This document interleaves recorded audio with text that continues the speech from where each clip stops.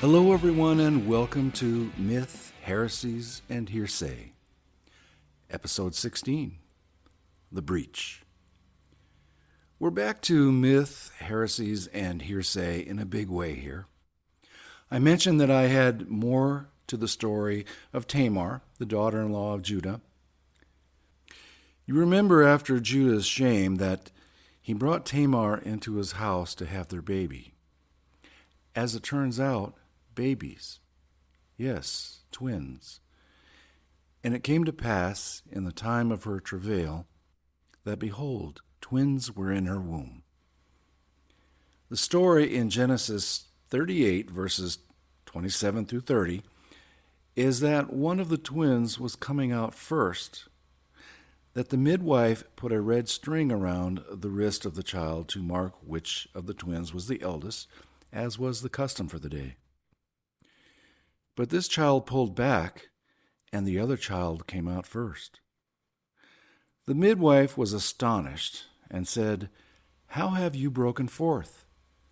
A breach be upon you." Therefore the child was named Pharez, and afterward came out his brother, the one with the scarlet thread upon his hand, and his name was called Zerah. So here comes the myth part. Remember, myth is something that may or may not be true, but can't be verified because there is just not enough written evidence either way. Mind you, I am not married to this myth/theory I am about to put forth, but I'm also not ready to dismiss it either. I just bring it up so that you know it's out there and might want to know that there are some people who cling to this. There really is only circumstantial evidence for what I'm going to tell you. Circumstantial evidence is something that can be easily enough explained away, but there is an awful lot of this circumstantial evidence for me to completely dismiss. And with a podcast called Myth, Heresies, and Hearsay, I think we're in fair territory here. So the myth/theory goes like this. The breach that the midwife declares in this case is a separation between the brothers. The Pharez line goes on through David and all the kings of Israel to Jesus, i.e. the kingly line, while the other brother who felt that his line should be the kingly line became a wayward traveler and eventually departs for places unknown and departs from history. The myth continues that this line of Zerah did become kings in the far-off lands that they traveled to in parts of Spain and Ireland. Far-fetched, I know. But I take note that the name of ancient Ireland is Hibernia, perhaps a corruption of Hebrunia, and that Spain is in the Iberian Peninsula, or that area we know today as Zaragoza might be pronounced Zaracasa, or House of Zerah. So back to the breach. The Hebrew word for breach here is that of a wound that needs to be healed. Hold on to that thought. The last king in Judah was Zedekiah, who made war with Babylon in an attempt to break free of them. Bad move. In the history of bad moves, this one ranks pretty high up there. After the defeat, the Babylonians caught up with Zedekiah and brought him to Babylon, where Nebuchadnezzar, king of the Babylonians, in a nice intimate meeting, killed all of Zedekiah's sons in front of him, then put Zedekiah's eyes out so that this would be the last thing Zedekiah ever saw. How's that for carnage? With Zedekiah's sons all dead, Nebuchadnezzar thinks he has put an end to the kingly line of Judah. In a sense, he has. Zedekiah is described in the book of Ezekiel as a tall cedar tree that will be cut down along with its branches. The branches in this case would be Zedekiah's sons. But the verse goes on to say that 2 tender twigs will be saved and replanted in a high place. If branches are symbolic of king's sons, a tender twig is undoubtedly young daughters. Biblical history tells us that the prophet Jeremiah and about 100 people, including Zedekiah's daughters and certain relics, legged it to Egypt after the Babylonians destroyed Israel. Since the account of this ends here, many conclude that Jeremiah must have died in Egypt. If so, then Jeremiah would not have completed his mission. Jeremiah was commissioned to uproot and replant. He obviously had not done any of that yet. So back to the myth. There are legends that a white-haired holy man landed by ship in modern-day Spain. He had 2 young women with him. He married one of these off to the king in Zaragoza and left with the other maiden. We pick up the rest of the legends of the Irish bards who tell us that a prophet called Olam Fadea, which means great prophet in the Irish language, he arrived with the other young virgin.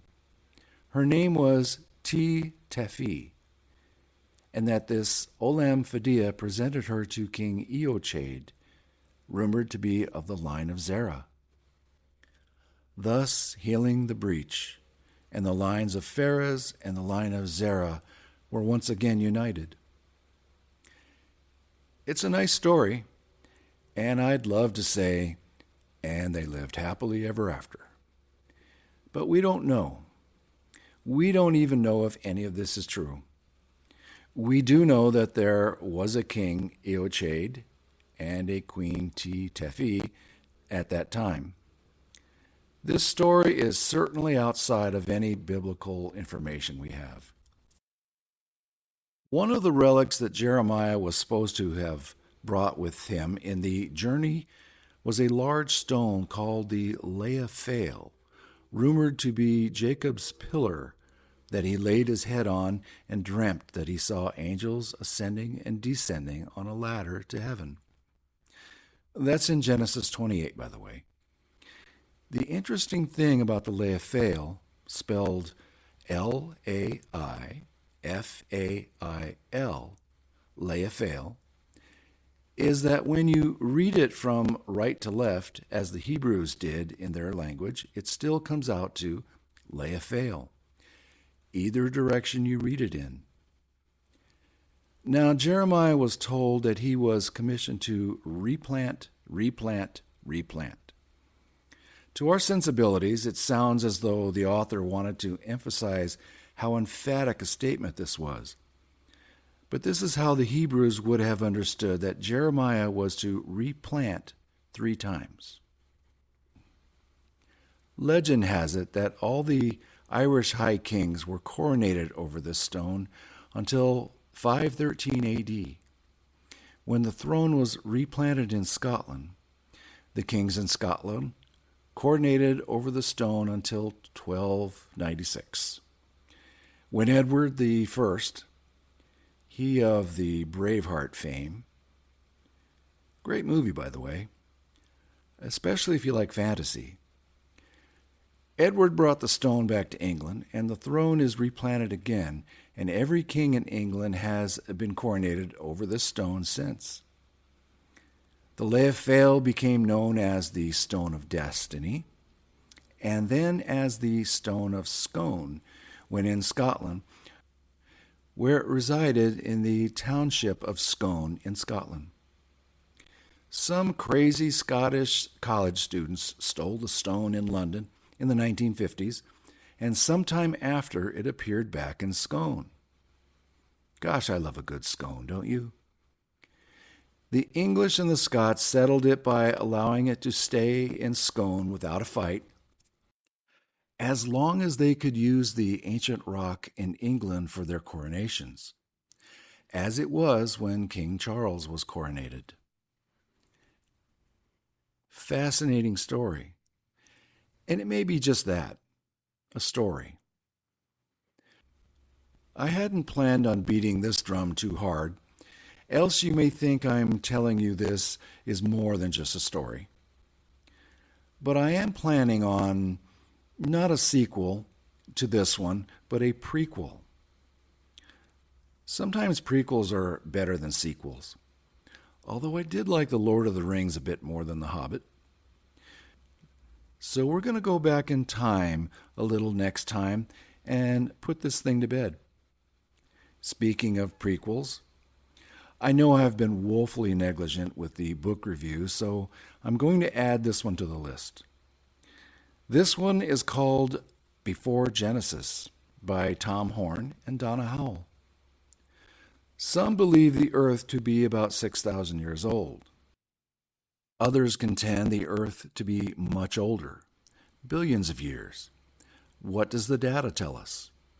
If there was life on earth before the story of creation, what was it like? Was there intelligent life? If so, were they human or something else? 300 years ago, people believed that the sun and the moon and all the planets rotated around the earth. You can easily see why that seemed so, but that is not what the data told Galileo. He was ridiculed by some of the great minds of the day. Today we know he was correct.